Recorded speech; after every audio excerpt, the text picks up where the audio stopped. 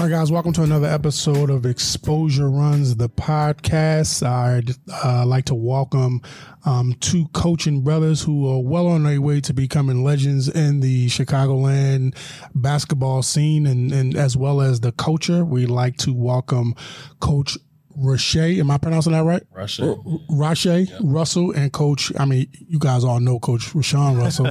I mean, no disrespect, Coach. No, so. All right. Just a little bit about them both. They both are alumni of St. Rita High School. All right. Rashay, you led the 2002-2003 team to the Catholic League and Regional Championship and then had a pretty decent career over at Toledo. That's correct? Yeah. Yeah? I mean, it was decent. I got hurt. So, you know. I mean, it is what it is. Like, you played college ball. I mean, you right. Fuck all that shit. A lot of people didn't. Yeah, how many people from that 2002-2003 team played college ball? Two more. Two more. Yeah, right. Two. So, I mean, you among the elite on it and played Division I ball. So, like, you know, take your flowers, brother. Yeah, I got you. Then, of course, you have our Coach Rashawn, who played at, North Park in 2008, broke the single season school record in free throw percentage at 90%, 90.5 if we've been exact. Okay. Yeah, I did my homework, brother. I did my homework. Scored a career high of 37 points. Is that your all-time high at North Park? Yes. Yeah. All right. The most in 13 years. Earned Player of the Week honors and was 7th in scoring in y'all conference. In 2009, led the team in free throw percentage and 4th in conference, 2nd on the team in assists. Again, won Player of the Week honors. 2010 led the team in free throw percentage and 2nd in the team in assists. You then took over head coaching after being under the assistant coach of Gary DeCesar at St. Rita. Correct. And then also coached at Fontbonne University, yep. Okay, for 3 years. Is that where you began your coaching career? Yeah, right after I played at North Park, I was a full-time grad assistant at Fontbonne University. So. And what goes into being a grad assistant coach? Are you just no disrespect, yeah, no disrespect. No. So, are you just a coffee getter, the board wiper? Like what does that entail? In most cases, yeah. But I actually had a unique situation that I'm very appreciative of. When I got there, I was the only full-time coach on staff. Oh. So for any of the youth listening, make sure it's a part-time situation. Okay. So for me, obviously I was in school full-time, but I was handling all the recruiting, conditioning. Okay. I was up all hours of the day, no sleep. But it was a great opportunity. I was there actually for 3 years. So I finished my master's in 2. And then that third year, they offered me a contract to stay on as an assistant. Okay. So basically you got paid while you were still trying to obtain your college degree.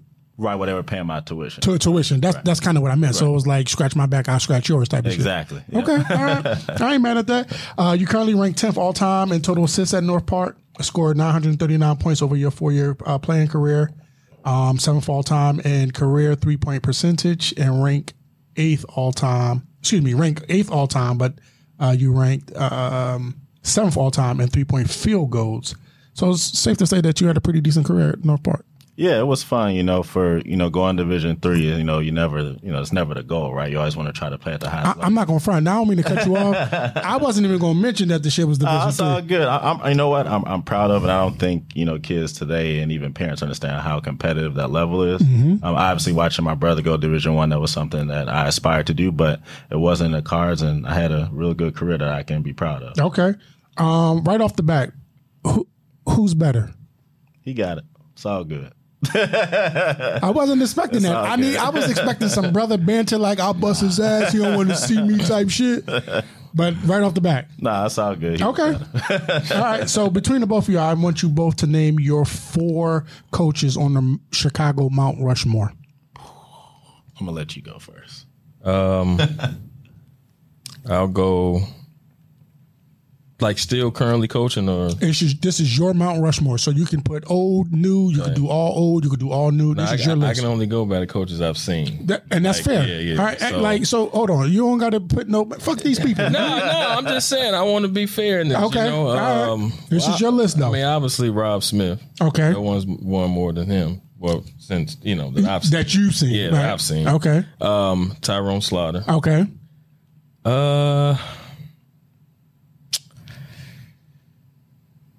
I have to go Nick Irvin. Okay. And I'm rolling with my brother. I ain't gonna lie. I'm not gonna tell you what I put in parentheses. I'm not gonna lie. I'm gonna wait for big little brother to go. But I ain't gonna tell you. Go ahead, Rashawn. Who you got? I appreciate that. I'll go. So same two for sure. Rob Smith. Shout out to him. He's done a great job. Tyrone Slaughter. He's been great to us just in terms of us getting started. Okay. From there, I would go Chris Head. Oh shit! Okay. I forgot about Chris. Damn. Yeah, Western House. I mean, I grew up watching Cedric Banks, Martell Bell. I used to wear my headband, you know. Okay. I say those three, and then from there, I didn't watch him coach, but I know he won a lot of games. He's well known, and I got to represent the Catholic League, so I'll go with Coach Ping. God rest his soul. Oh yeah, rest in peace to Coach Payne. Yeah. Now I only knew about him from the movie, obviously, from Hoop Dreams. Yep. But you mentioned Chris Head, right? So who has transitioned into probably among the top 5 referees in the state. Yep. He's so knowledgeable, and I just like how he just handles himself. Now he's still with the shits now as a referee. Now I don't know about the shits he was with as a coach. I just saw stuff on YouTube, but I've seen Coach Head, referee Head in action as a referee, and he definitely still with the shits. But what I do like about him, and all the times I've had interactions with him, particularly as it pertains to Xavier playing, is that he was always very mindful to explain and talk to Xavier, just kind of keep his head on focus when he called a foul, why he didn't call a foul. A lot of referees, I don't fuck with a lot of referees. I think they were bum ass players who wanted to now start kind of still be contributing to the game in some shape or form. But Chris is definitely one of them ones who is very much takes his craft very seriously, and I really respect that about him. So shout out to Coach Ed. So what I put in parentheses, I said after I asked y'all that question, I put, if they don't name themselves, ask should someone else consider them.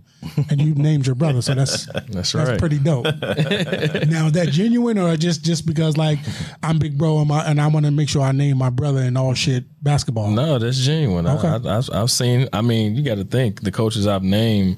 I've been close to some, up close and personal, but I've seen him in action.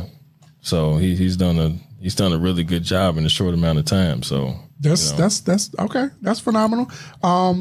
Coach Rashawn, why did you leave college to coach your former high school? The pay is shitty. No respect from the players or the parents. Why did you do that? I ask myself that every day. Okay. No, I'm joking. Honestly, I really just wanted to get back home. It wasn't so much about Fair what enough. level I was coaching. My brother had just had my niece. So I really wanted to get back home and be around her. You just be back around family. So it wasn't really too much thought into levels at the time. It's just I want to get back home. Got you. Figure it out from there. Fair enough. If you haven't figured out by now, I just asked. Go ahead. Yeah, Go ahead. I just asked what comes to my brain. The pay is shitty and the players don't have respect. So that's pretty much what it is. How competitive were y'all growing up? I'll let you take that one. I mean, we were very competitive. Both hate to lose. I always won, but True. As he started to get older, he started giving me a run for my money. Okay. But then I was strong, so I just post them up. Okay. Well, what about you? How competitive were you? Crazy competitive. Crazy?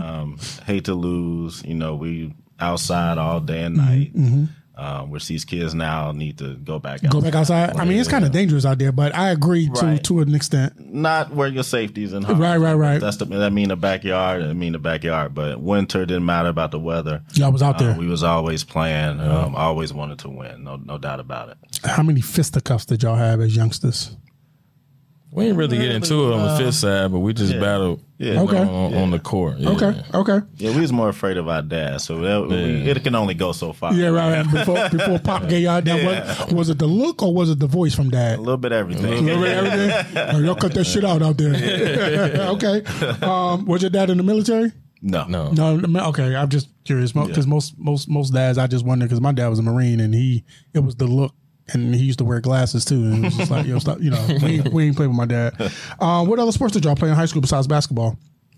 That's it. Just hooped. Oh, y'all just hoop? Yeah, just hoop. No baseball, no football, no nothing? I tried football when I was in grade school for a little bit, but I just love basketball. So, Okay. Yeah. How many hours would you say you guys put in individually or collectively, I should say, to your craft, to playing basketball? And did you have to be pushed, from your dad or from each other? No, I play ball all day, like outside, find a gym, backyard. No, I didn't have to get pushed. Mm-hmm. I think, if we talking like on the serious, like, varsity games, mm-hmm. things like that, I think part of the one downfall is when I played against like no competition. Mm-hmm. Sometimes I play down their level, but when them lights was bright, I got bright. You got busy. Yeah. So same thing. I would say for me, watching him and then myself, I think I was naturally more talented. Okay. But in terms of who learned how to work hard early, I would say him. Okay. He was crazy about really working on his craft. I played all day, but in terms of really learning how to work hard, it wasn't really until I started going down to Toledo with him working out and then him coming back home and get me in the gym. And I was like, oh, okay, this is what it's supposed to be. I'm glad you brought that up. Yeah. So when you would go down to Toledo and kind of see what that college experience was like, did that kind of motivate you a little bit? For sure. I mean, like I said, the talent was always there, so that was never really an issue for me. As a little brother, you want to copy everything your brother does. Absolutely. So, he outside, he doing something. I'm working on it in the basement because I want to be able to do it or show him up, whatever the case may be. But in terms of, understanding what it really takes, how to really hone in on your craft, how many shots you need to make a day, just seeing how he worked and not only him, but just, his teammates. Actually, one of the times I went down there, had the opportunity to work out with Jim Jackson, an NBA player. Yeah. And this dude didn't miss. Just seeing like how, being able to work out with him. And I thought I could really shoot the ball until I worked out with him. And I was like, nah, you're not even close. Okay. So I definitely learned a lot in terms of how to work from my brother, for sure. When you were going down to college to kind of just be in his space, like just kind of talk a little bit about like what you saw other than the Jim Jackson thing, but like, from how they practice, the time management, to how the coaches was coaching them, to their own individual, like, things that they put into it without having to be told. Like, kind of talk a little bit about that. I would say really the commitment. I go down there, they're in the weight room early in the morning with the strength coach in their face yelling crazy. And a white dude? Yeah. Who don't have no muscles? Not yet muscles. Okay. But, everything they doing, I'm like, I can't do that right now, from when they get into the gym, just to, how intentional they were, they had a really good team at Toledo. They really, in my opinion, was a high major, mid major. So to speak, in terms of talent that they had, they played real well against some of the top schools in the country. So just seeing guys, working on their game, and they might be doing the same thing over and over, but it was like they had a goal that day, what they were going to accomplish. So it was great for me. Very eye-opening.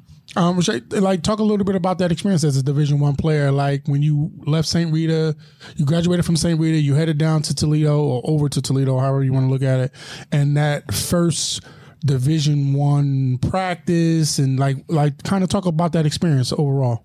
So, I was the first male in my family to actually go play Division I athletics. Were you the first male to go to college in the family?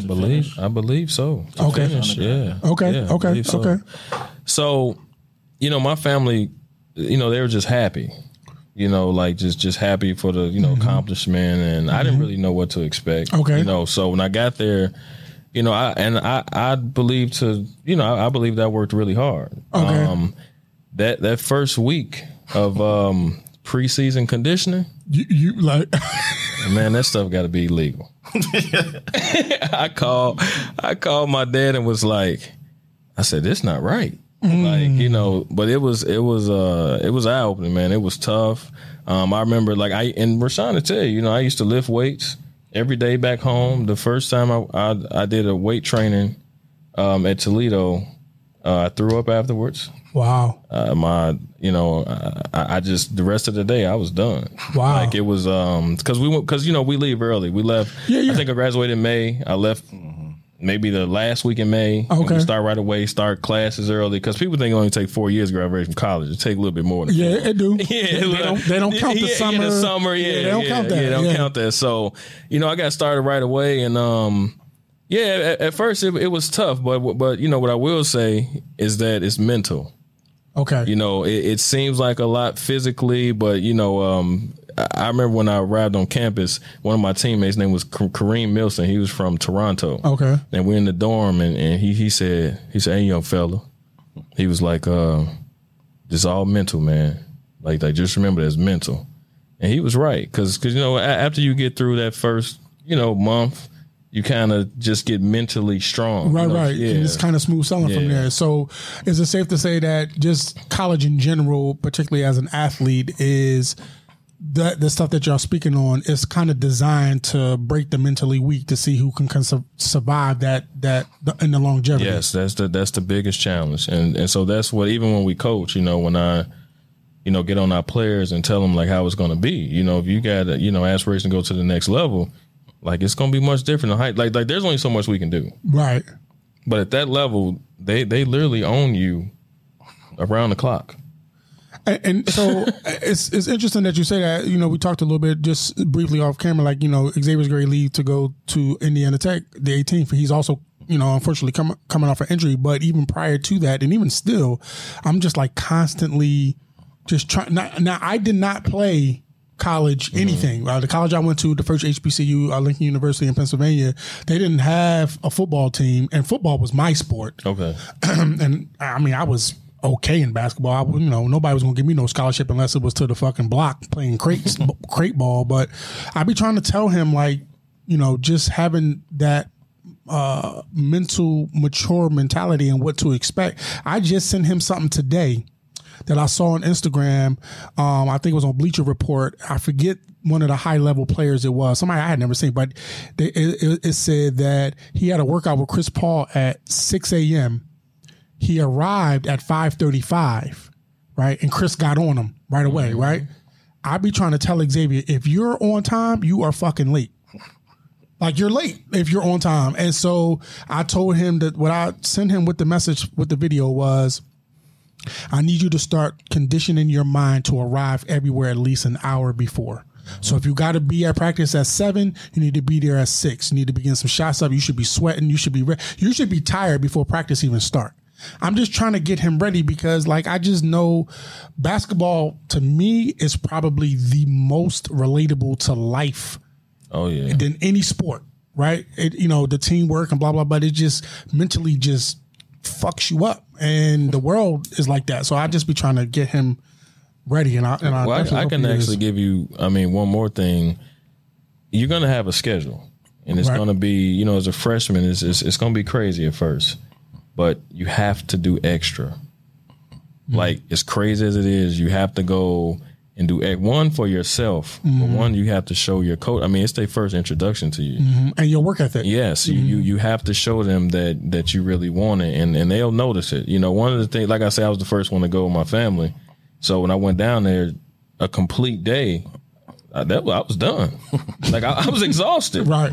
But as you start to see and grow and learn, it's like, man, I got to do even more, right? And it's just the way it is. And that separated the great players from a basketball standpoint, but from a mental standpoint, like, because you could be very talented from a basketball standpoint, but mentally, like, if your mentals ain't there, like, it don't add up. Yeah, you go to college 1 through 12 is talented.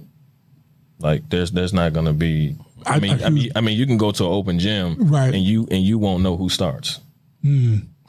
Like, that's just the way it is. That's the way it is. Yeah. So, okay. Yeah. All right. The experience that you guys had, particularly in college, and then kind of speaking when you were speaking about the experience as you were, grooming that college lifestyle, how did that prepare you to become head coaches? So, for me, in college, I kind of went through pretty much everything you can go through as a player, minus a severe injury. Okay. So freshman year, I started.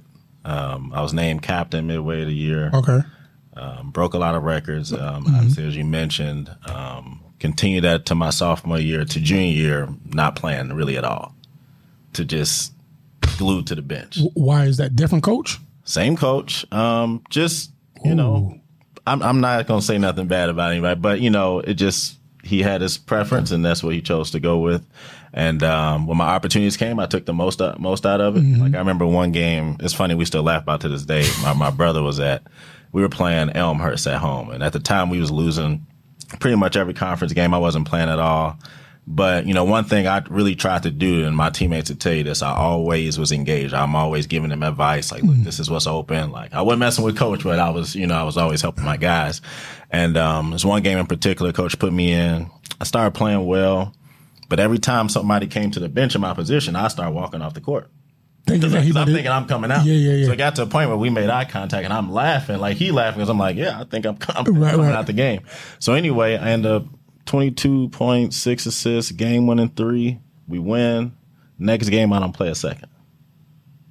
So that was my experience as a junior. To senior, we get a totally different coach who came from a Division I level, came with actually one of his players, and pretty much all about him. And that was that.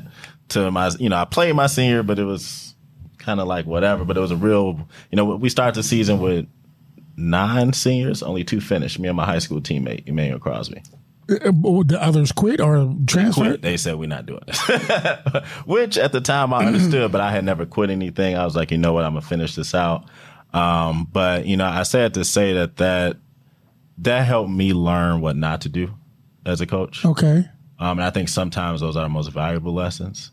Okay. To understand what losing looks like. So how important relationships are. So my immediate question, I know you saw my face like, what the fuck? Like, I'm listening to this shit like, this what? Is true. My college teammates here, they were like, yeah, that's true. So why you in transfer from your junior year? Like, so I'll be honest, I wanted to. And actually we were in the process of doing it after my sophomore year. But the credits, at that level. Yeah. And I wasn't a school person. I mean, I was more of a school person than him. Right. But like, I wasn't about to be behind a whole year and a half. And so so you mentioned that, like, so y'all talk about, y'all definitely mentioned, and other people have mentioned the level when it comes to athletics from Division I, Division II to Division III is sometimes there isn't a huge drop off in talent. But when it comes to transferring those fucking credits, it's a big difference. It's a big difference. Yeah. Division II ain't taking them Division III credits, and Division I definitely not taking them shits. Yeah, it's tough. Yeah, it's real tough. Yeah. So people don't talk about that. Like, so coaches and parents and boosters, and it's like, oh, the talent is just the same, and you have to work as hard and all that other shit. But they don't tell you that chemistry class from Division III ain't shit in Division II. They don't tell you that. Yeah, it may not carry over. Now you got to start all the way to fuck over. So that's why my stupid ass ain't finished college. Now, again, I wasn't no athlete, but when I got to the point of like going back to school, it was like a lot of them credits wasn't transferable, and I'm like, all right, well, fuck it then, I'm done. Yeah. So when I saw like how much I was going to be behind academically, it might as well stay. Yeah, that conversation. It's kind of like staying with a woman that you should fucking leave. It's like, all right, that's a different story for a different day. Overall, what type of players was y'all in high school, and what type of players were y'all in school, in college rather? I was always aggressive. Like no matter what, I was a tough defender. Sometimes your shot falls. I was more of a gamer. Okay, like I wasn't like this great shooter, or like I was coming at you. Okay, I was trying to get to the basket, and I was a gamer. I would make shots. I was just like a grind type player. Okay, I was very fast. Okay, so I used my quickness, to do a lot on the floor. Okay, my speed was up there. You know what I mean? So I just used that, and I wanted it. It's the mental part that I think carry more. Like Rashawn said, he was more skilled. Like he was actually more skilled with the ball, but I mean, I had the dog in me. Okay. So you saying Rashawn didn't have a dog in it? He had a little dog. Okay. He had a little dog. Little dog. Different breed of a dog. Yeah. Okay. All right. And what about you in college? What type of college player were you? Same thing? Did that translate over? Same thing, but in college, I went through so much just with my injuries. Like my freshman year, I came in, I got some time, came off the bench. Sophomore year, I think mid-season is when like both of my patellar tendons started. Like I literally woke up one day and couldn't walk. Oh, wow. So they started with a cortisone to get me through the year, which that messes up your knees. Yeah. By that summer, it's same thing. And so I had got 6 prolotherapy shots.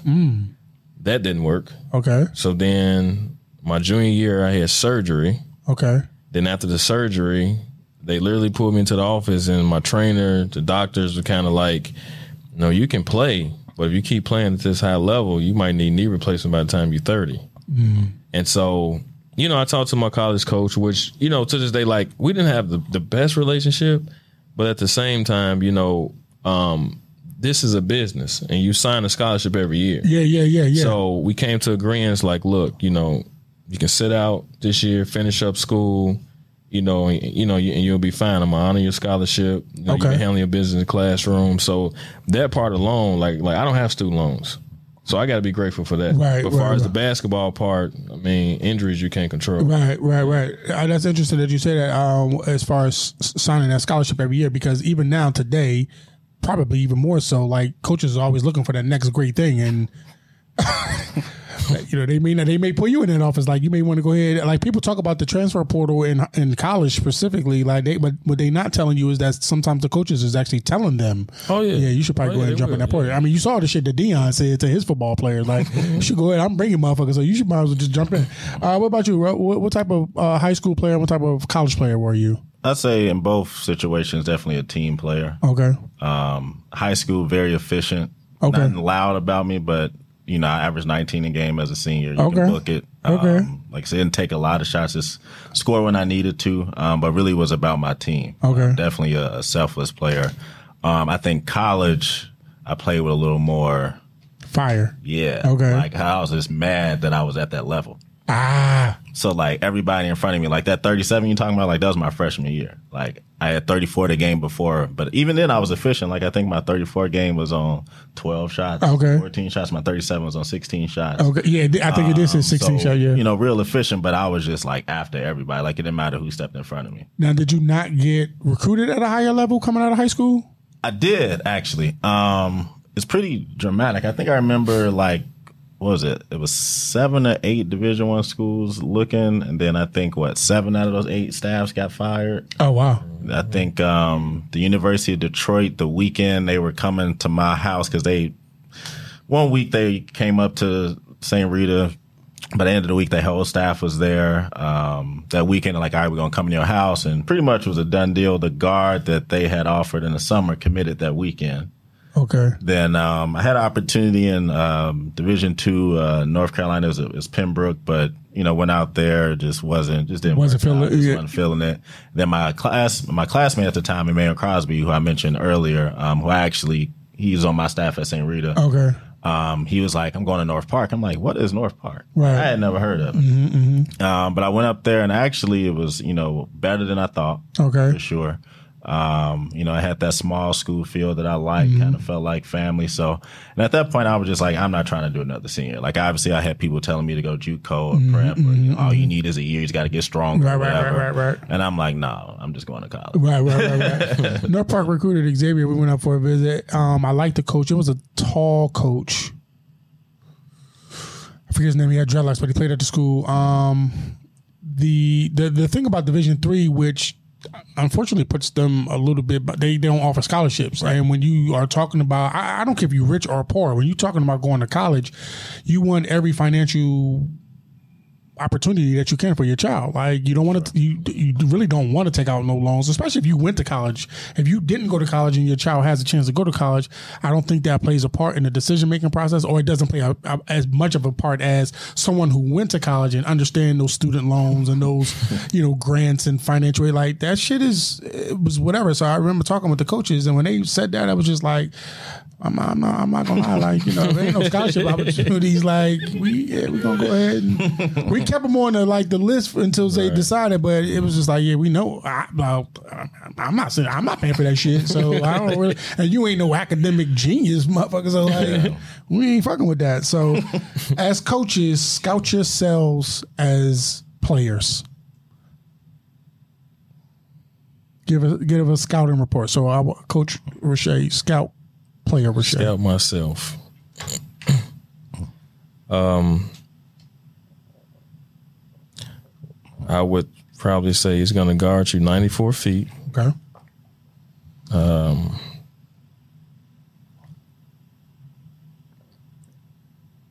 He's going to try to get to the basket. Okay. You got to keep him in front. I would say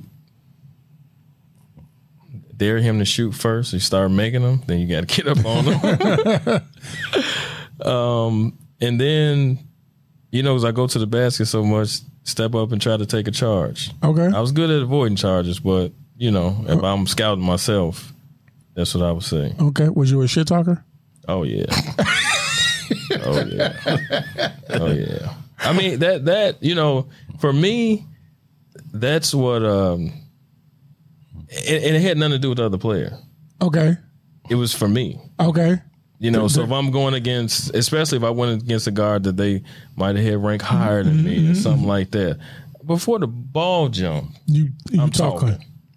Because I got to do it for me. Got you. You so shit. That's just, You ain't shit. Them rings don't mean shit. I'm going to kill you out here. That's him. Yeah. That's him? Yeah, so that was me. Okay. Coach Rowe, scout yourself as a player. I say me, high IQ for sure. Make him play defense. Okay. When I played, I wasn't gonna let nobody kill me, but I wasn't like going after people. Right. So I say definitely make him play defense. Any ball screen actions, mix it up. Okay. Show him the same look. So trap, hedge it, whatever the case may be. Do not let me get out in transition. So on a break, if you can deny me the ball for a second just to slow me down, definitely do that and don't say nothing to him. Why not? See, I was the opposite. I didn't bother nobody. Okay. If somebody said something to me, it's over. Yeah. It's a wrap. Yeah. All right, don't talk to me because I ain't going to talk to you. Yeah, you talk to me, you probably going to hit, instead of 20, it might be 35. Dang. Yeah. And then do you say something at the end? See, talking that shit got you that extra 15. Yeah. That's what your ass get. But I never initiated. Okay. No. You never initiated it. No. See, Zay, he talked too much shit to me.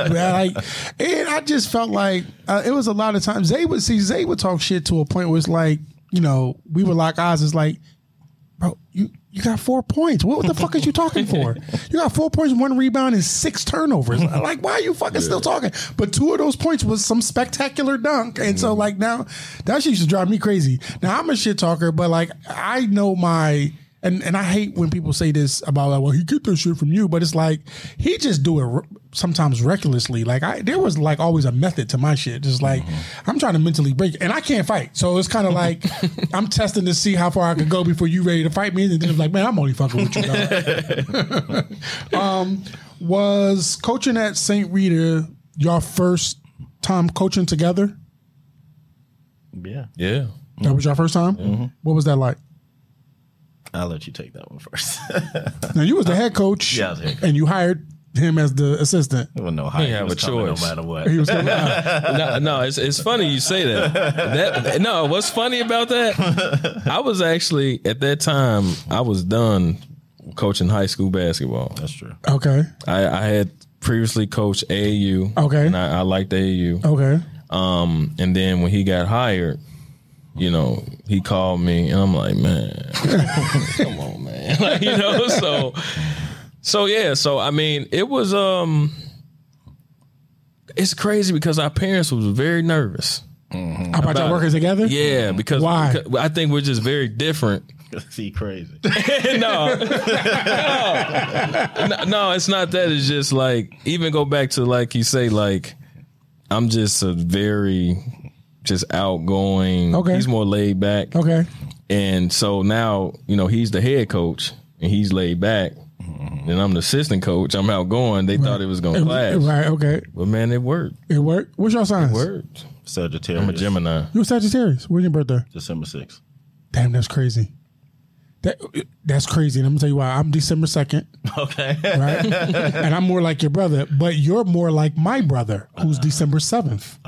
Okay. And so me and my wife were just having this conversation where she told me the other day, I'm not like most Sagittarius in that most Sagittarius, and you're not like most Sagittarius are very outgoing, kind of loud, boisterous, but from a emotional, like just kind of like standpoint. Like I don't like to be bothered. I don't like to be like. It's just you know what I'm saying. But when I'm in an element where I'm comfortable, like I'm like your brother. I'm usually the life of the party. But internally, like I don't really like to be.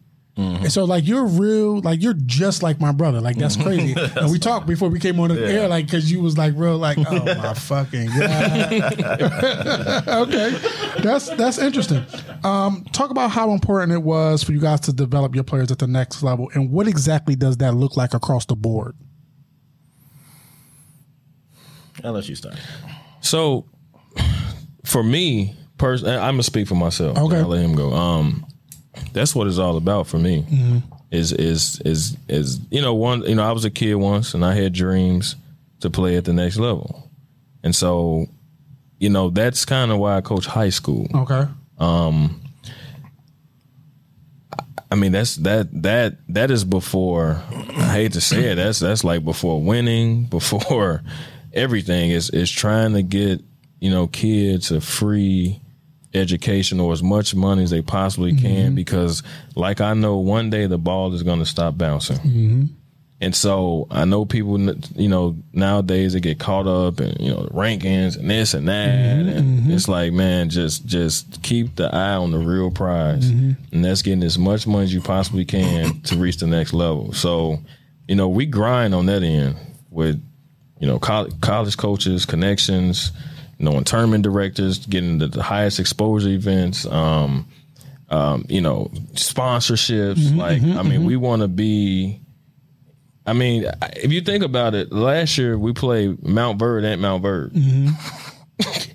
Like the number one team in the nation, we went to Mount Verde, and guess what? We walked out of there. They said, "Y'all a special type of crazy. Y'all gave us a game." They was like, you look at 1 through 15, they loaded. So, I think we lost 90, 70 or something like that by 20. I don't believe in moral victories, but our guys showed up. You know what I mean? So we just want to put our guys on the stage and give them the best opportunities to make it to the next level, really before anything. Okay. And that's just, the honest truth. Okay. What about you, Coach? My answer is honestly identical. And even the part I'll add is I'm sure it's the same for my brother. Is obviously, the goal is to get them at the next level, but it's really just to develop them as men. Okay. And just get them ready for life. Especially being a black man today. It's so important, especially for them to see faces like ours, especially in the Catholic League. So I took that to heart. Okay. And then from a standpoint of, preparing them for the next level and giving them every opportunity possible, for me, I felt like I was overlooked when I played. And while I had really good coaches, they just didn't know how to network, didn't really navigate it the way that now I'm seeing being on this side of it, how you can. Okay. For your players. And they didn't put that much into it. No, they were great guys. And it's nothing like that. It's just, being on this side of it, you see what you can do. Okay. If that makes sense. So from that standpoint I want to make sure that, we've done everything possible for that to happen. And if that means, you don't win this game or you don't win the state championship, but we got 6 guys going to Division I, I did my job. Okay. All right. Fair enough. Fair enough. What goes into creating a national schedule like you did with St. Rita? Like, how do you make those games? Is it connections? Is it just like calling up Mount Verde? Like, No, so you got to have the players.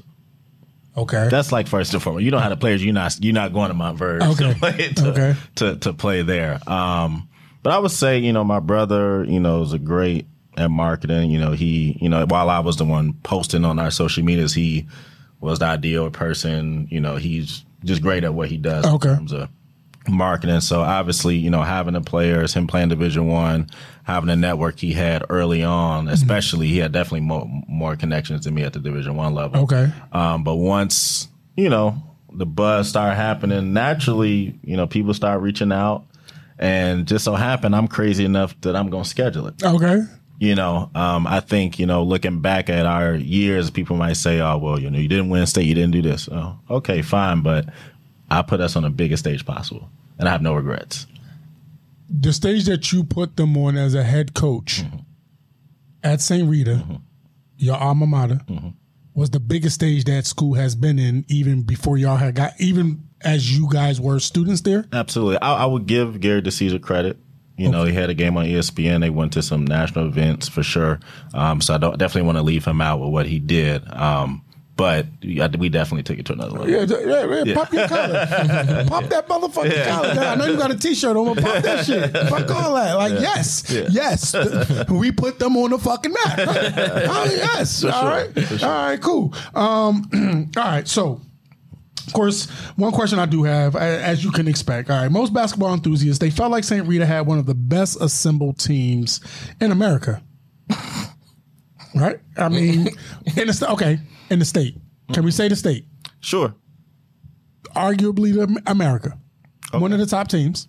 That eventually became arguably one of...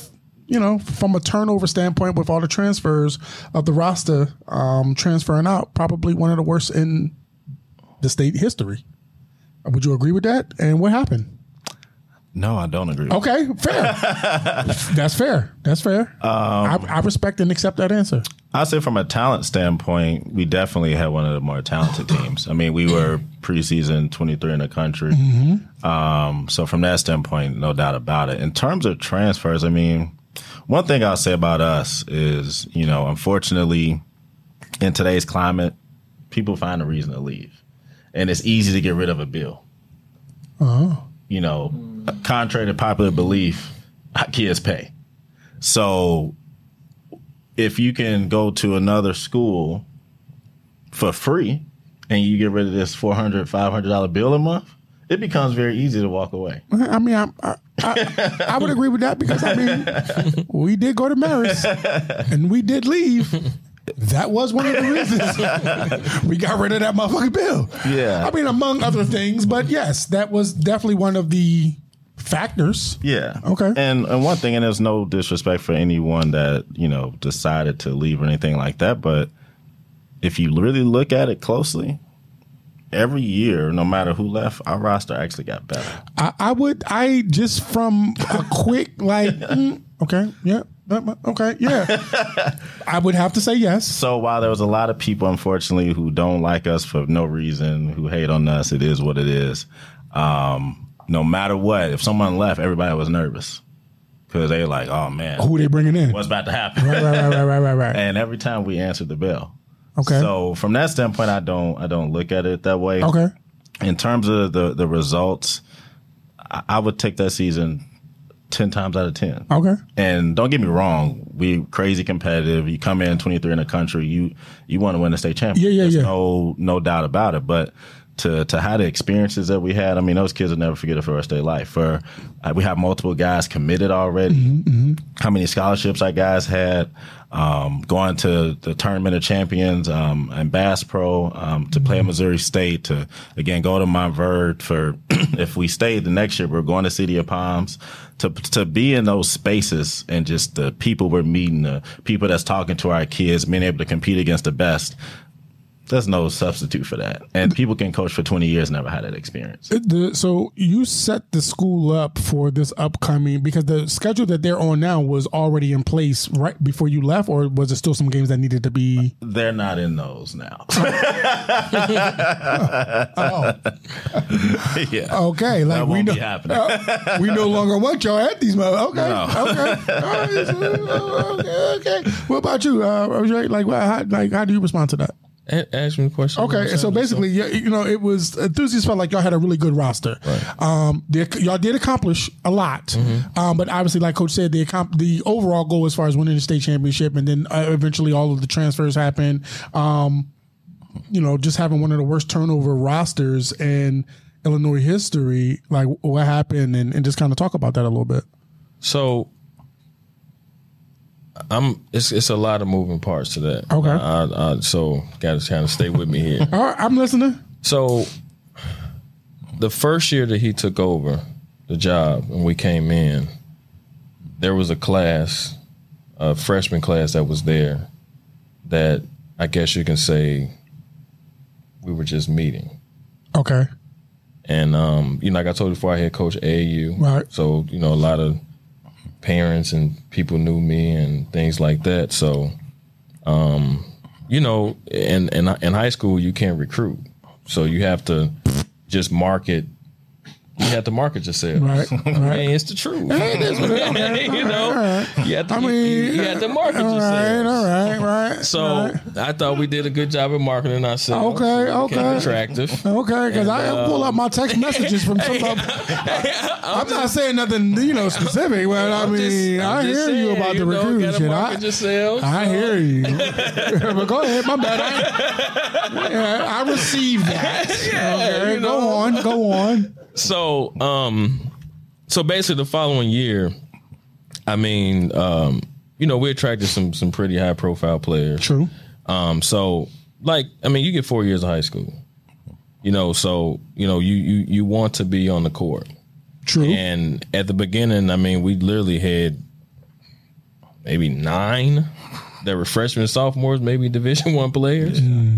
So when you look at it, 32 minutes in the game, and if you're smart, you know it might be some changes, and it has nothing to do with how we coach or anything like that. It's not enough playing time, right? So those things happen, and then I think when you move towards, and I'm speaking on like the 2024 class, that year, and this is what I think people don't understand. So we mentioned, Gary DeSeason, which he did a good job when he was at Rita. The team, I don't know if you know these players, but the team when he had Charles Matthews, Victor Law, Marnie Chaney, Miles Carter, Dominique Matthews, what's the kid who went to Tulane? Kane Harris. He had a squad. I'm not gonna lie, I didn't know shit about St. Rita until I initially talked to you in regards to Xavier. Okay. Didn't know nothing about it. And I was still learning the culture. I was still learning Chicago, let alone basketball and blah, blah, blah. So, I didn't know shit about St. Rita. So that team. I knew about their football. I knew football, though. I knew football, but go ahead. So that team were all juniors and seniors. Okay. All Division I players. I'm talking about high. I'm talking about Kentucky. I'm talking about like some big time Seton Hall, some big time players. And they finished. They lost in the sectional championship, right? So just stay with me. So now you fast forward to our 2024 class, sophomore year. On the court for our playoff run, we had 3 sophomores. No, 3 freshmen. No, 3 sophomores, a freshman and a junior. No, we had 3 freshmen. It was Amari, Makai, and Melvin. Oh yeah.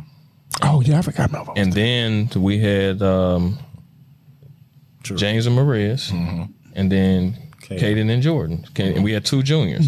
So you have 5 underclassmen, and you have 2, I guess if you want to call juniors upperclassmen, but they're not seniors. And we lost in the sectional championship game. So when you compare the 2 teams, we're talking about teams filled with high major players that were juniors and seniors, and that was, I'm just going over like the past 20 years, St. Rita's biggest accomplishment. Right. And we were able to do that with freshmen and sophomores. The same exact thing. Exactly. Okay. So when I say that, I think that's a big deal. Okay. I think that comes with a lot of hype. I think that comes with a lot of entourages. I think that comes with a lot of noise. I think that comes with a lot of, jealousy. You're this, you're that, jealousy. It comes with a lot. Speak on that shit. It comes with a lot. So going into the following year, we had a big transfer come in, and it's just noise, and it's not popular for St. Rita to have this noise. The state is used to Whitney Young, Simeon, everybody else go sit down, figure it out, whatever. When Nick was at Morgan Park, so that's just kind of what the city is used to. So it's kind of like, who are these guys? Where do they come from? What are they doing? What's going on? And then, unfortunately, we had big, like people think like in the state we had problems like people picking at our kids. No, we had to deal with prep schools. That's a whole different animal. You know what I mean? So you have these players that, some top 100, this and that, and they're paying to go to school. I don't know about you. Back in the day, I had a pretty gift for guys, for girls and all that. I can run my mouth, but You competing with this. You got to have some, you know what I mean? Like, that's just so. Yeah. Basically, when all that comes in, now where I go back to that year when we accomplished that, we were coaching. Mm-hmm. Coaching turned into managing. Okay. So now you're managing. Okay. I didn't sign up to manage. My brother didn't sign up to manage. We signed up to coach. All right. So now when you become basically managing, it just gets tough. It just gets tough. Okay. I mean, it is what it is. So, okay. When I look at, and I actually got a phone call. There's a young coach that coaches for one of my mentors growing up. Okay. And he called me, and this is what he said. And this is when we had all the kids that freshman, sophomore year. He said, man, you feeling good, huh? I said, man, I'm doing all right, So he goes, he say, when they get to like that sophomore, junior year, you're going to have to manage it, bro. He say, all of a sudden, everybody going to have it figured out. And at the time, it's like, we got freshmen getting scholarships. Mm-hmm. Like everybody everybody should be good with what they got on their plate. Yeah, mm-hmm. but I will say this. He told me the truth. And so that's just kind of the way I see it. But at the end of the day, if you look at it from the standpoint, like Rashawn said about our kids being seen on the biggest stage, scholarships, whatever, no matter what happened, departing ways at St. Rita, whatever, everybody know our guys. Our guys are taken care of. Oh, that's true. So if you coach and you did that, well, sorry guys, we didn't win state. Our bad. That's just the way it is. Yeah. Okay. You are. It's funny that you kind of spoke on the managing part. How does parents of high profile athletes make it difficult to coach them specifically, and just coach in general? No, you start.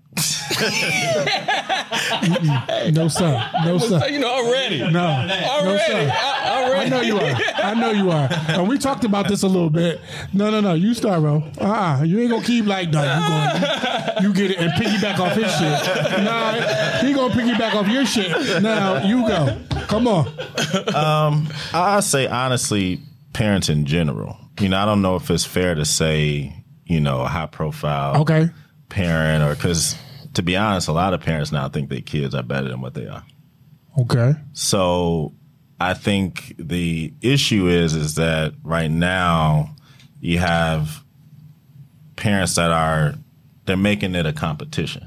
I feel like the adults now are more in competition more so than even the kids. Oh yeah. And that's hard to deal with as a coach. It's like we're given one message. Like who the fuck am I coaching or managing? Your child or you, motherfucker? Yeah. That's why I won't coach.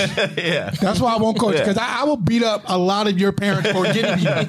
So go ahead. Yeah, because kind of like, everybody's going to eat if we buy into this. But the issue is when we're given that message and after a game they get in a car, that car ride home is dangerous. Because they get in that car ride home and that parent is, so-and-so didn't pass you the ball, so you need to look him off next time. Or you only shot 6 shots. You're not going to get that high major offer because you only took 6 shots. Or you're not going to be a McDonald's All-American because you only had 10 points tonight. And it's a lot of craziness that they have no clue what these scouts are looking at, what these colleges are looking at. Why they don't have a clue? Because we're talking to them. And no matter how involved parents think they are, because they talked to a college once, our conversation as coaches is always going to be different with the college coach. And direct. Every time it's going to be different. It will never, what we talk about will never be the same. What the parent talks about. Ever. Respect. And then during the course of the game, we have a parent meeting. Don't coach your kid during the game. Well, there's plenty of films we can pull up, and it's all kind of hand signals going on from parents during the game. I've been in y'all stands, by the way. Yeah, so I've sat behind parents. Okay, so I have shit on film from those Marist games. Yeah, so so it's like you dealing with that. So it's like it's really difficult as a coach. Where like my brother was saying, you go from coaching literally to managing, where we're not even, when we should be scheming, we talking about how we're gonna put out this fire. or how we going to stop this, or this parent is upset. I mean, there's times when I was real good about it. It was only one time I actually picked up the phone this year after a game. We won the game pretty convincingly, and I had a parent call and literally talk to me about the amount of shots the kid had. And I was mad at myself for answering the phone because I knew I shouldn't have answered this. You knew when you saw the phone ring and you knew what it was? I knew it was going to be some crap. Okay. Like, why are you? We just won the game. Right. What are you even calling me for after the game? Right. But again, like you say, the reason why you put your kids in sports is for life. These life lessons that when life gets hard, you know how to get back up. You're not going to run away when your family's in need. That's not the messages now. That's not the message now. It's like parents are setting their kids up for failure because they making them think that life is all about being up. There are no downs, and it's crazy because those same parents are the parents that's down. I had Mike up here a few weeks ago, and I let Mike know, and I'll tell y'all, like, there are way too many parents living through their children, right? I don't want to live through Xavier. I never operated in that manner. Like, now when you talked about, I was guilty of, you talked about the hand signals and this with the parents, right? But my hand signals to Xavier wasn't put up more shots. Why you passing him the ball when I knew he didn't pass you the ball? It was, that's a stupid ass fucking shot. Why are you not boxing out? Why the fuck are you standing there and the play is going on? Why are you not moving? This is the play. There's no play in the history of basketball that has you stand. Those are the like back and forths. And Zay'll tell you, everybody that heard me whistle, he knew that was me. I'm on some shit with him. So I was that parent. Xavier is and was 1,000 times better than me at his age than I was at his age. But I would have beat him. I say this all the time because I was just smarter, stronger, and just like more streetwise. He's a suburban kid. It's like, me and my wife tease him all the time, like, you're a suburban kid. Like, I would have whooped your ass in fighting and then, kind of whatever doing basketball. But I don't want to be him. Not even close to being him. I got a pretty fucking okay life with all of my downs. My life is okay. His shit is just getting started. I don't want to start over. I'll go back and do a few things differently. And truth be told, if I did, then his mother and him would have never known me. But that is what it is. But it's way too many parents living through their children. For sure. And then, what happens is a lot of parents, they'll say, oh, yeah, I want you to be tough on my son. I want him to go through adversity. But then as soon as you are, when we are, we're horrible. Why the fuck you talking to my son like that? Now we got to leave now. And it's like, really? So you forgot about everything else we did. All the time we put in, all the sacrifice. Because as coaches, we lose time, we lose money, sleep, all the above. You're not being paid anything. No. For your kid. For your child. Not ours. Not our household, but for yours. And the money that you are being paid, you're probably giving to their children anyway. You said it. So, I said to say that, it just becomes a challenge as they have more success. Now those voices in the background are louder. Each car ride home, you got a different set of issues. So just when they come back, it's just... You like, how did we get here? We back to square one when we really should be preparing for the game Tuesday. Okay. So. Do players and parents of the lesser known kids, do they sabotage things such as team chemistry and backbiting to the administration? Meaning you got a group of kids who are returning or coming up the ranks. They're not as good as the kids that are still there or the ones that you're recruiting in. So are those kids and the parents sometimes an issue? Rarely. Okay. Occasionally, yeah. Okay. You might have some delusional parents, right? Those always exist. But actually, the ones that's really not playing as much, they're the most grateful. Thank you, coach. Here's a gift card. Thank you for taking my son out of town. I have to pay $1. That was a great trip. That was a great game. Good job, coach. It's usually the ones you do the most for.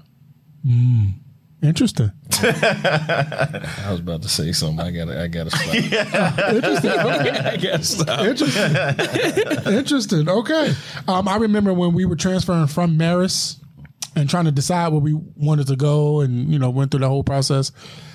I had always been a person that I was very mindful of where Xavier was going because I didn't want parents of kids who were coming up through the ranks to be hating on him and then poison their child to kind of hate on Xavier. So that's why we didn't end up at the Hillcrests, respectfully speaking. That's why we didn't end up at St. Rita. That's why we didn't end up at Simeon or the Kenwoods, because you guys, those teams were machines already. And I wanted Xavier to kind of be his own thing, carry his own little legacy, and I thought he did it, he was well on his way to having a phenomenal season before he got hurt, like phenomenal season. So I can kind of relate to that a little bit. All right. So, how difficult was it to resign from y'all school? That's y'all school. That's y'all school, right? As coaches and players, there is a lot of blood, sweat, and tears left on that court for the both of you. How difficult was that? So, and you don't really have to go into a whole lot of detail. I got you. I got a quick answer. Okay, you go then. I go. Now we'll let you go. Go ahead. It's easy to resign from the people that run the school when you're not on the same page. Damn, I was hoping you was going somewhere with that. I thought you was gonna say it's easy to resign from motherfuckers who don't want. I thought you was gonna say that. Go ahead. My bad. I'm a shit starter, bro. I'm a shit starter. I played at St. Rita. I accomplished things at St. Rita as a player and a coach. Mm-hmm. When I was there, it was different administration. When I coached there the first time before I coached there years ago after college. Okay. Different administration. It depends on, what direction the school wants to go and if you agree or not. It's just like we can have a conversation right now. You say, well, I think I'm going to go left because I like this over here. Oh, well, I don't like that, so I'm going to go right.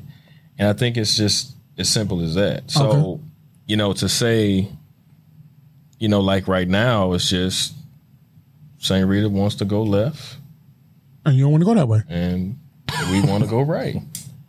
And so maybe 5 years from now, there's different people, administration in the school that wants to go right, like we want to go.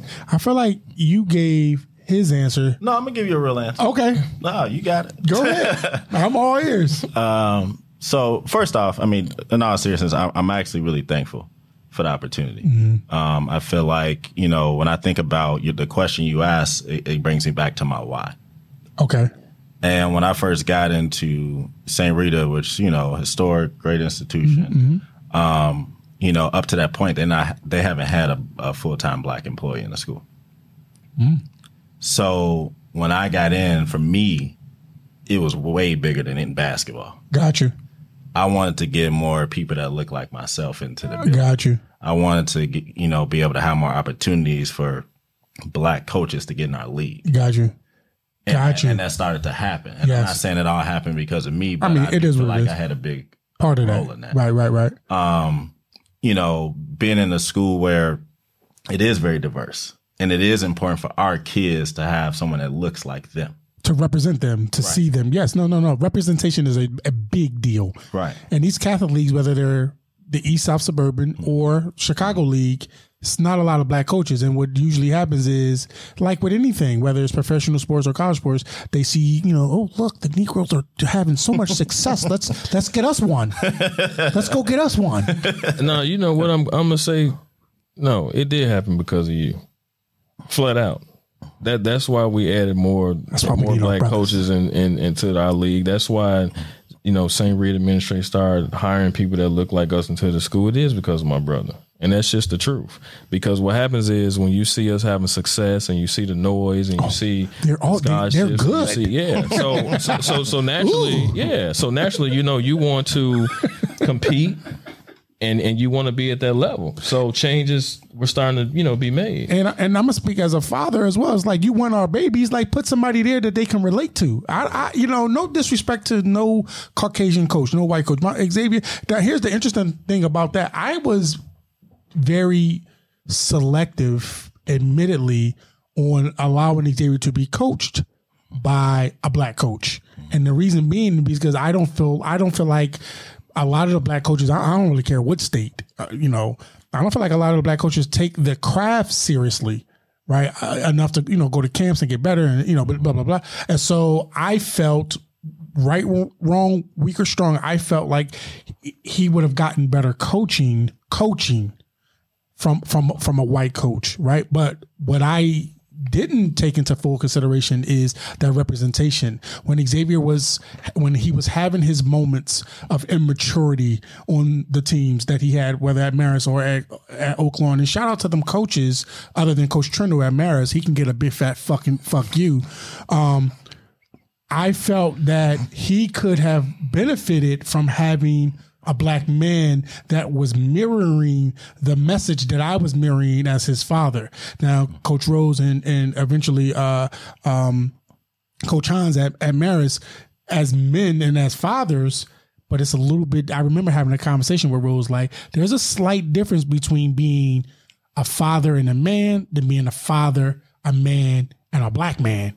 There's a huge difference there. And then some stuff you just really can't relate to and don't really know how to pour into when Zay is having those moments. So, I dropped the ball on that one a little bit. Actually, what you just said, and you've said this, a number of times. I've listened to, some of your podcasts, and, you basically, had an issue. I don't know with who. I'm just saying you had an issue with how, Xavier was getting promoted, just the opportunities and things of that nature. And one thing I respect you for is that, Xposure runs, you say, I started this because of my son. I don't hide that. Yeah. And then after that, you said, okay, now I'm going to take this platform and now I'm going to try to help other kids. So now, if you were a father that said, I just started to help other kids, I wouldn't even be here right now because I know you're lying. Mm-hmm. You know what I mean? But because you say that, and that makes sense. But so I'll say this to you. In that situation, whatever that was, you felt that you had to do that. Me and my brother are Xposure runs. You get what I'm saying? I got you. So and it doesn't even, and it has nothing to even do with of course kids that look like us. Mm-hmm. Kids that look, whoever you are. If you're a part of our 15 and a part of our 15 on the sophomore team and going down to the freshman team with our A and B team, whatever, you are a family. For sure. It goes in this order. My immediate family, that's first. Then after that, my players. Then after that, my past players. In that order. Mm-hmm. And that's just that's what we stand by. Yeah, you definitely spoke on like just the I mean it's no secret. Like I started this platform flat out, straight up, no apologies for Xavier. It's like, okay, y'all say that these kids are the best, and a lot of them are really, really, really, really good, and some of them are slightly better than Xavier, or they do different things better than him. But it was some kids that they were saying it was just like, with all due respect, because I don't like talking about children. It's like, nah, I don't see that. So let's bring them all together. Like people were, and then I didn't have to answer to. I'm not from here, so I don't have to answer to them. I don't have to play that politics. It's like respect to the South Side, respect to the West Side, respect to the but I ain't from them areas, so I don't have to go ask whomever. It's like, nah, I'm gonna do this shit, and I'll put my own money out. Fuck all that. So yeah, I definitely created a platform for Zay, but then like you said, like it was other players who didn't look like him who I felt benefited. Shout out to Owen, that's down in Iowa, like. He put the work in on the court, of course, to get Coach Fran and them to recognize him. But I invited him to a run, and he came up there and bust everybody's ass. And I felt like because he was playing with those city kids and was putting in fucking work, that really got the notoriety that because he was down further south of the state that he may not have been getting, Owen Freeman. And so like I just feel like the platform I have exceeded far expectations than what the platform I ever thought it would be. And then we just kind of branched off into kind of doing this. So I mean I'm definitely grateful, and I appreciate you recognizing that. Like I am for the kids, but it's also like it was for my fucking son. So the kids who benefited, say thank you to Xavier. Right. You know what I'm saying? So with that being said, all right, so you both now coach at St. Lawrence as assistant coaches. Mm-hmm. How does that differ from St. Rita, other than the title of head coach to assistant coach and being assistant coach? Like, what's the difference between being over? Because it's still Catholic. Right. I mean, for me, in terms of position, I don't have an ego. I don't care. Okay. Obviously, I know I'm a head coach. I want to be a head coach, but it is what it is. I'm happy, in my role. Okay. I think for me, what means the most to me right now is having a peace of mind and an administration that's supportive. Okay. And even stability in the administration. Gotcha. St. Lawrence, their president's been there for 12 years now. Tim Chandler, the athletic director, I think he's going on year 12, I believe. So just seeing the stability and the support, that's what means a lot to me. You know, unfortunately, at St. Rita, there was just a lot of turnover. Okay. President, principal. So it wasn't just the players on the court. No. Oh, okay. So they make it seem like that. So you mean y'all turn it over shit in the administration too? Yeah, I don't want to talk about that. There's a lot of turnover, and like I say, I think as a coach or really anywhere you work in any organization, you just want to feel support. Right. So having that support now for me means everything. So I'm really happy and excited about the group that we have. What about you, Ray? So it's different for me because Rashawn, he works in the school.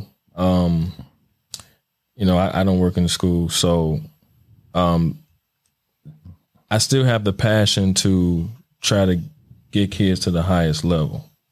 And so I look at it as, we took a program 3-4 years with a COVID season. Yeah. And built it up to the point where people were talking about us on, I'll give you an example. And it's right here, and people can look at this how they want. Rob Smith is, you say, the GOAT. Mm-hmm. In his last season, and I hate to even bring this up because we got smashed. Yeah, they killed us. But in his last season, in just 3 years with a COVID season, we were the primetime game at Chicago League Classic. Now, did we get smashed? Yes. Take that. But if you're talking about a program standpoint on where you start and where you're trying to get to, that we were the primetime game. That can't be overlooked. No, that can't be overlooked. So with that, it's like, okay, you kind of take on your experiences that you had at St. Rita. And I'm a person that I like to be challenged. Like I like to help kids, but my personal thing is I've always been a competitor. So it's now, okay, you look back and say, what can you do differently? What are some of the things that we can change? How could we do this better? And then now, with this time, right now you got 100 kids in Chicago transferring. It's like one-on-one, right? One-on-one. So basically, in this day and age, it gets harder to build programs. Like I was joking with a coach the other day, and we were talking about kids as incoming freshmen, and we we're like, man, do you really want incoming freshmen? Because it's like keeping a kid for 4 years. Like I'm not interested in talking to a kid and selling right. St. Lawrence every single year. Yeah. So it's just those challenges on trying to get to the top with everything involved and taking our experiences. And like I say, now we got like Rashawn, he probably know every tournament director in the country. Now in my phone, I literally got every college coach in the country. So it's putting all that together, learning from my experience, coaching together, whatever. And, just trying to build it up. You spoke about, the transfers. Y'all won the preseason. Meaning the preseason transfer battle, right? But then y'all have had now some transfers out. Noja transferred in. He did the toe in the pool, and then transferred out. And then y'all lost EJ Mosley, so now y'all got Josh over there, great kid, real great kid. His father texted me this afternoon, like I really like. You're doing a great job with the platform. Yep. We played with the Wolves together, yada, yada, yada, and so on and so forth. How does that hurt the culture when you have transferring in, transferring out, transferring in, transferring out? Does that hurt the culture when you're trying to build the team? I think that's the culture of the day. Yeah. Like, so you adapt. Yeah. I don't think, for one, those are two talented players. Definitely. And I feel like anytime you have an opportunity to be in the gym every day with guys of a certain caliber, it's going to help you. It's going to benefit. In terms of the change, it's all over the state. Whether you're adding, subtracting, it's always an adjustment. Got you. So sometimes you could be better, to be honest. By subtracting? Yes, you can be sometimes. Okay. Sometimes you can be better by adding. That's just the nature. That's just the reality of the situation. Okay. So, unfortunately now, again, college has trickled down to high school where, I talked to a college coach the other day and he every year I have to be ready to get 9 new guys. That's crazy. That's crazy. You know, high school. And the roster is 12 to 15. Right. You know, high school, you can look across the board and you can almost guarantee, at least from those programs that are really competitive, for the most part, at least in the city, suburbs a little bit, you know, 3, 4, 5. Yeah, I was going to say 4 or 5. Yeah, you know, it's crazy. And like I said, that just goes back to, you know, the parenting now where we're teaching our kids to run when they hear, you know, when they experience any adversity. Here's a quick solution to success. Here's a shortcut. No, it don't work like that. And ultimately it's going to catch up with them. Oh, yeah. So I don't, you know, sometimes transfers make sense. It really does. You want to play on a bigger stage. You want more opportunities, whatever the case may be. Sometimes it makes sense, but 101? That's a lot. No. That's a lot. And out of that 101, I would say maybe 9 are Division I players, and the rest are just kind of like, whatever. Anyway, three questions left. I saw when I was doing some research and just kind of looking up some stuff to ask and just kind of go with, I saw a quote that you said, and I want you to explain it. Okay. Explain under promise, over deliver. Yeah. So, you know, when I sit down with a family just about, you know, what we can provide, you know, we don't have a crystal ball, right? So at the end of the day, I don't know if your son's going to grow. I don't know his work ethic. I don't know how he battles when he really in the fire. So from that standpoint, you know, we'll lay out, look, this is what we provide, but this is a two-way street. So what happens is I never say, you know, your kid's going to go to Duke. He's going to go to North Carolina, or he'll be ranked this or that. But when parents start to see how hard we work, whether it's making sure they're in the top tournaments, being there to support them. And the reality of it is everything is political. It is what it is. It is what it is. So you go on these tournaments and your coach is there and he's able to get in somebody's ear. Well, guess what? That might help you out. Right. The being able to, you know, be in these top tournaments across the country, knowing, you know, guys who do rankings, whether that's in the state, nationally, you want to be on the USA team. Well, we have those contacts. So in terms of, you know, what this can look like, I feel like we always surpass it. Okay. Right. But I never come in saying I can do that. Right. Because you just don't. Because again, parents are living through kids. So you don't even know if the kid really love it. Right. Enough to go through all that. How serious he is. Or when he gets in it, is he going to be like a deer in headlights? Yeah. This is too much. I don't want to be the big. That's a lot of pressure. And we've seen it. So, you know, from that standpoint, I always, you know, try to keep it at a more surface level of saying, hey, you know, the basics. We're going to make sure his grades are right. I'm going to make sure that he's doing the right things. He's going to have a great experience. We're going to push him. And then we let the results fall how they fall. But, you know, parents can say whatever they want, but anyone who's been in our program, one thing they can't deny is the experience and opportunities that kids have. Okay. All right. When you guys played, who was the toughest person you guarded in high school and in college? Name the player.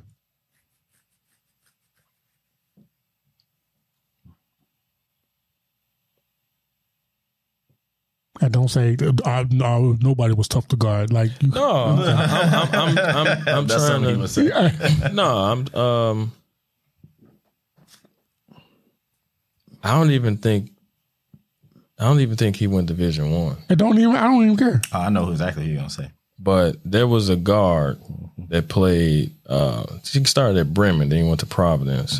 Mike Lindsay, about 5'8", 5'9". And this is a funny story. I got to tell you the story.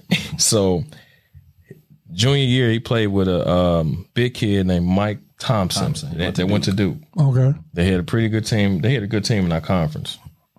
So I had two big guys, Gerard Young, Mike Rembert, that also played Division I on my high school team. And that year, we playing this big old monster. He's a monster. So we all, you know, we end up losing the game or whatever, and then we were just kind of like, man, like they was tough.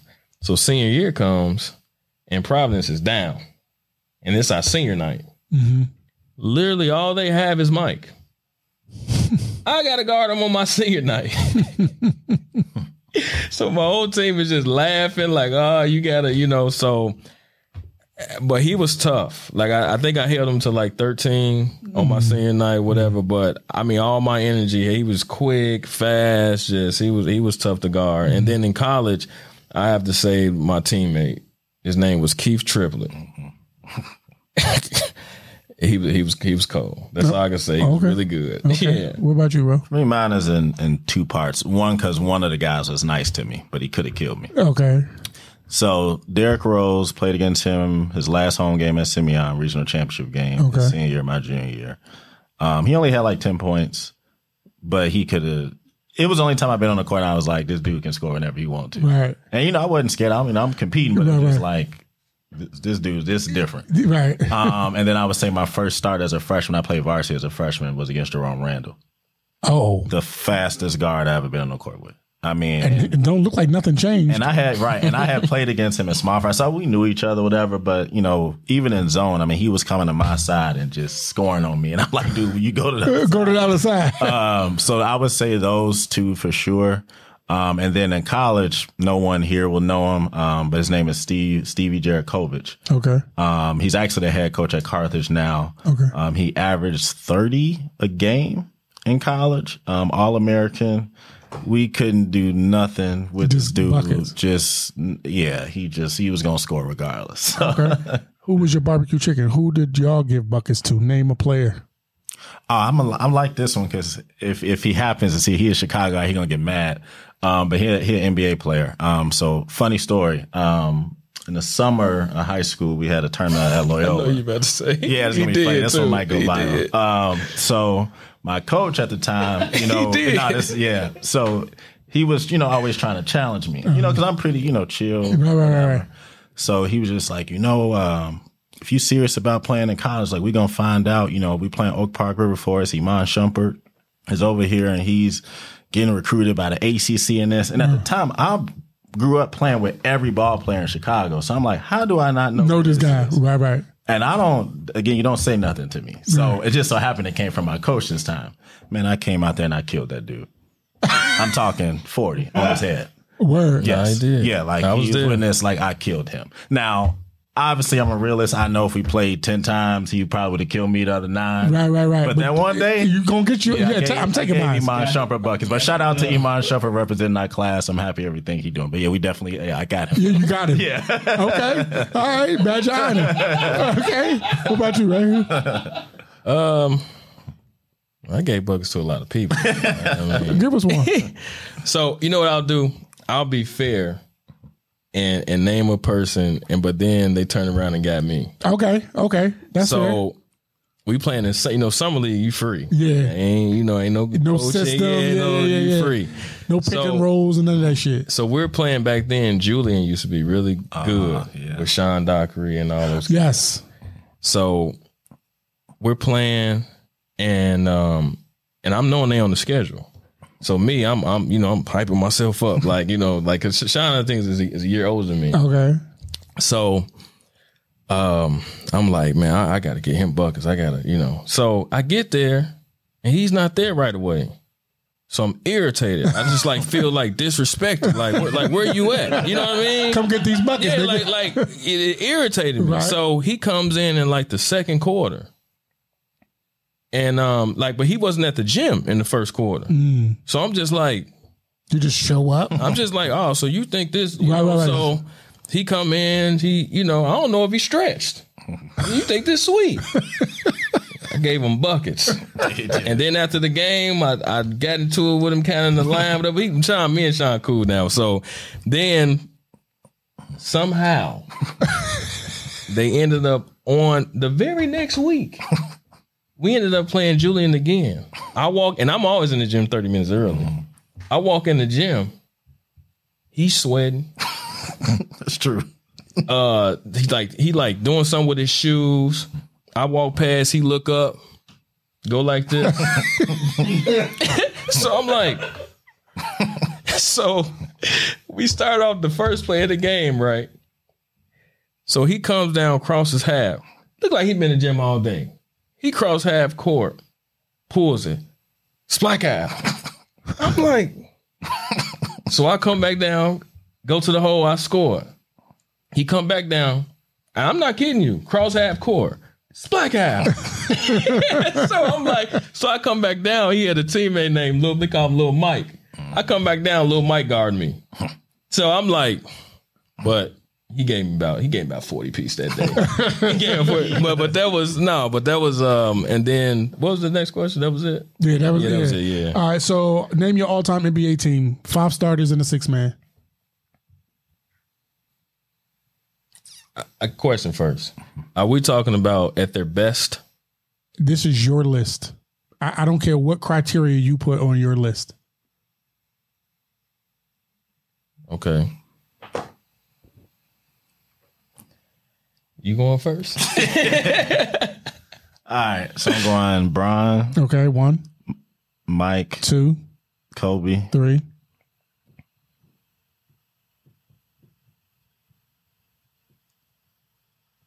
Hakeem. 4. KD. 5. Who your 6-man?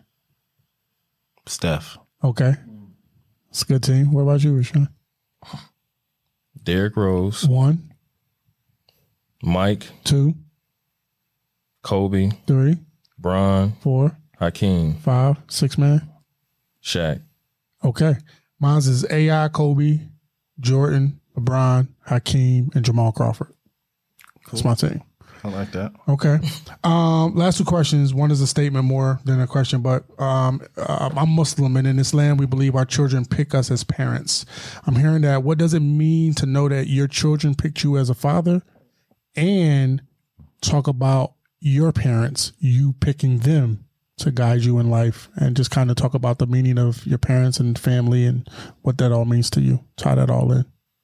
Well, he would have to speak from a father standpoint. I don't have kids yet. Okay. But in terms of my parents, I definitely don't tell them enough. So I'm actually glad we're here to do this. Our parents are great. My mom, strong woman, hard worker, definitely tough on us. Okay. She was definitely tough on us. My dad, the best dad I could ever ask for. I look at a lot of fathers today and I wish they had some of my dad in them for these kids. Just from, there were times, whether it was basketball, school, where I'd be like, I really didn't do this. I really didn't talk back or this or that. Mm-hmm. He would never take my side. And at the time I'm like, but you my father, like, why are you not taking my side? Yeah. And it got to a point where I couldn't even come to him. Where it was like, you better figure that out. But 10 years later, and I'm a grown man now, I get it.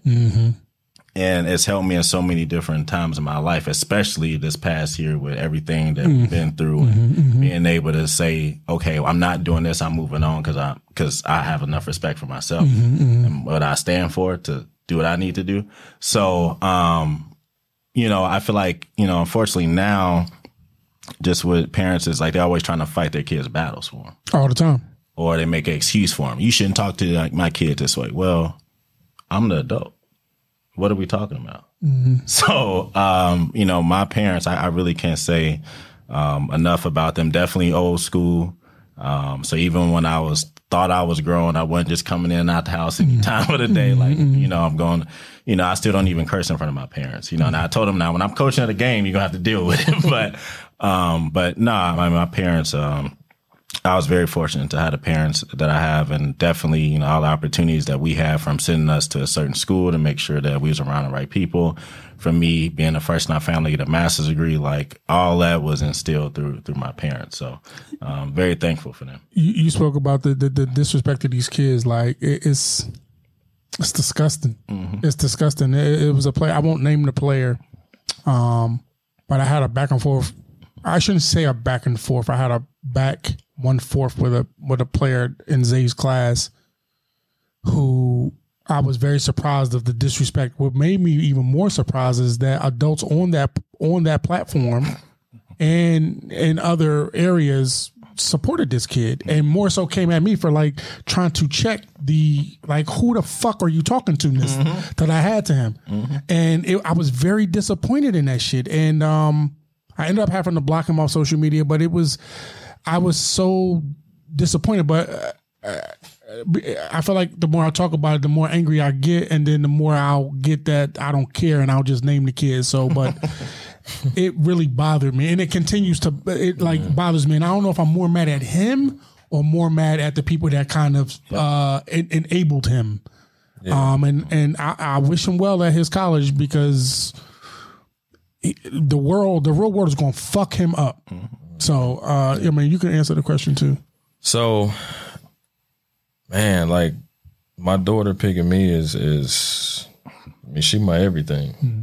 So that's I mean, before anything, right?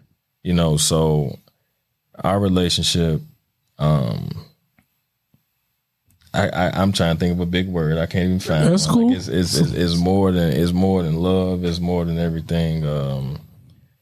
You know, she stay in my pockets, but I give away. I got boys and they stay in mine. Yeah. So, but no, man, that that love and that bond, that children changes.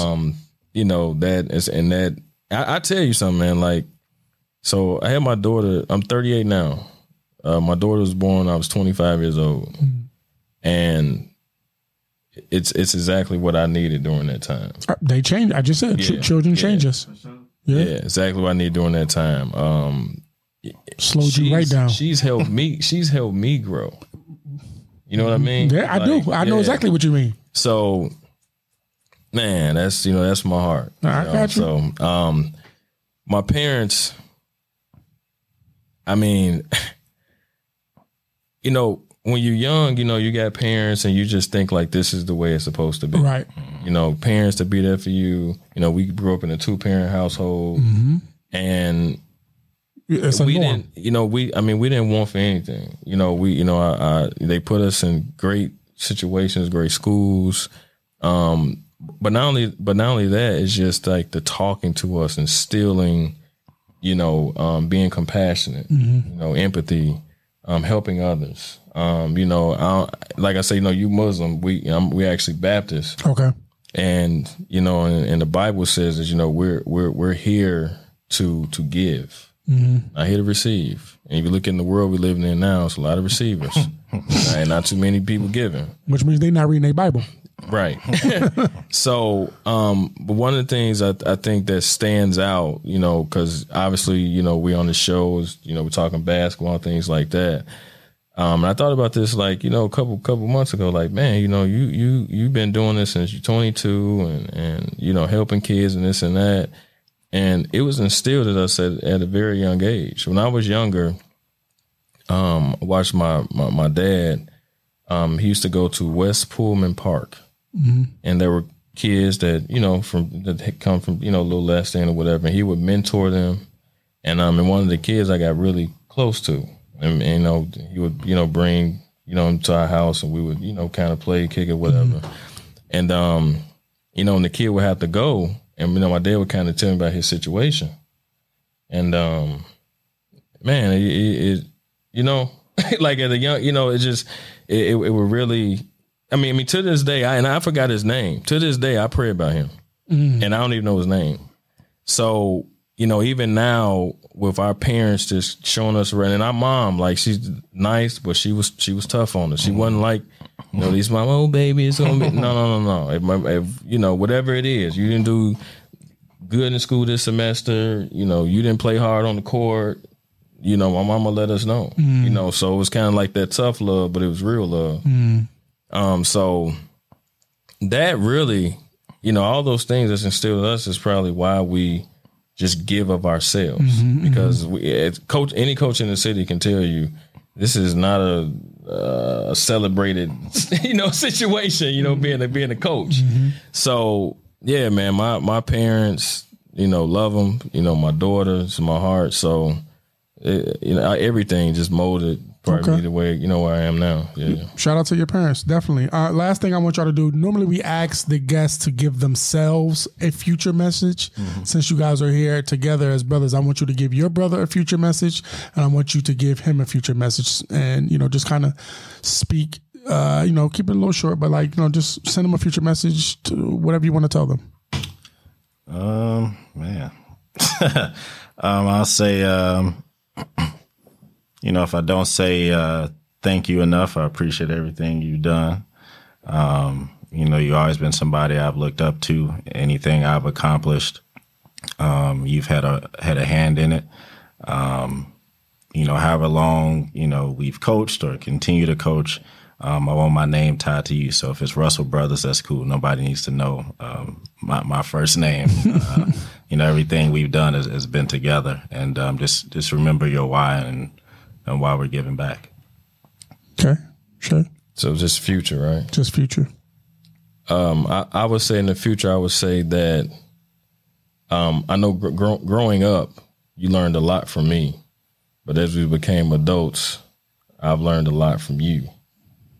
The way my brother conducts himself and has like this very even.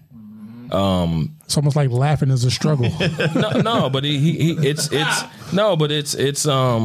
it's actually helped me grow, as a person. Watching, all of your accomplishments, and just your grind, like me knowing your story, just stay true to yourself because your story is good enough.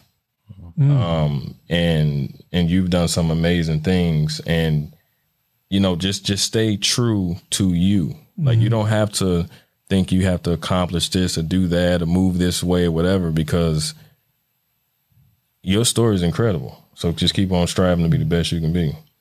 Appreciate that. Well, I definitely appreciate you gentlemen coming up. It's really interesting in terms of just knowing specifically Ro from afar. Not even knowing, of course I've seen you, but not even knowing that y'all was brothers. And you guys have definitely accomplished a lot. And whether you want to, I guess, own it or not, y'all are a part of the culture, of the basketball culture of Chicago. It's important that people know who you are. It's important that people know your story, y'all's story. And it's important that people understand that what you've given, you're givers. That's what you said. You said, you guys were kind of taught to give, and y'all have given a lot to this, to the city, to the state, to your players, to your families, extended and otherwise. And so, on behalf of all of them, on behalf of my family, on behalf of my son, I've seen you guys talking to my child. I've seen you, and I've heard, and I know that y'all have poured into my child. And so, thank you. I genuinely, humbly, and appreciatively, thank you. I appreciate you guys. And I just really hope that y'all next move is y'all best move. No, I appreciate that, man. Thank you. And I appreciate everything you're doing. Your platform is great for Chicago. One thing I would like to see, in our city, especially in the Black community specifically, is for us to come together more. There's so much jealousy. And me personally, I don't, I'm to myself anyway. Right. It's like, whatever, hate on me all you want. But nonetheless, it definitely needs to be more unity and us appreciating each other. So this is great. Anything we can ever do, definitely let us know. I definitely will. But I would just like to see us come together more. Parents, kids, coaches. And that's the hope. That is definitely the hope. And maybe it will take somebody, an outsider, to kind of, patch that up and do that. And if that's the task that the good Lord has put me on, then I'm going to attack that with full fervor or whatever the word is. So anyway, this is probably one of the longest podcasts we have. So, you guys are first for that. But shout out to y'all, and thank y'all for being here. Also, shout out to my guy, Bo Harris, my producer, AGM Plus, Goldmine TV, my guy, Tyree Booker of Numerex. You guys may or may not know. I know you're familiar with who Derek Ellison is, are you not? Yeah. He is and was a huge, not just a supporter, but Derek was one of the original financiers of just the entire platform. So I'm always going to give him his flowers. He plays the behind the scenes for, that's my guy for a big guy. He does a lot behind the scenes that you don't know. And it's like, how the hell y'all miss Derek? Right. And then of course, the Chi-Town Showcase, which is, October the 28th, where we're going to be down, at the 167 gym again. We're going to have some of the top athletes down there. We also have the girls game coming up, That's in September 8th. All right. I definitely got to make sure, and I need both to make sure he stay on me to make sure I'm promoting that properly just as much as I promote everything else. But thank you guys. Appreciate y'all. Thank you. All right. We'll see y'all on the next episode.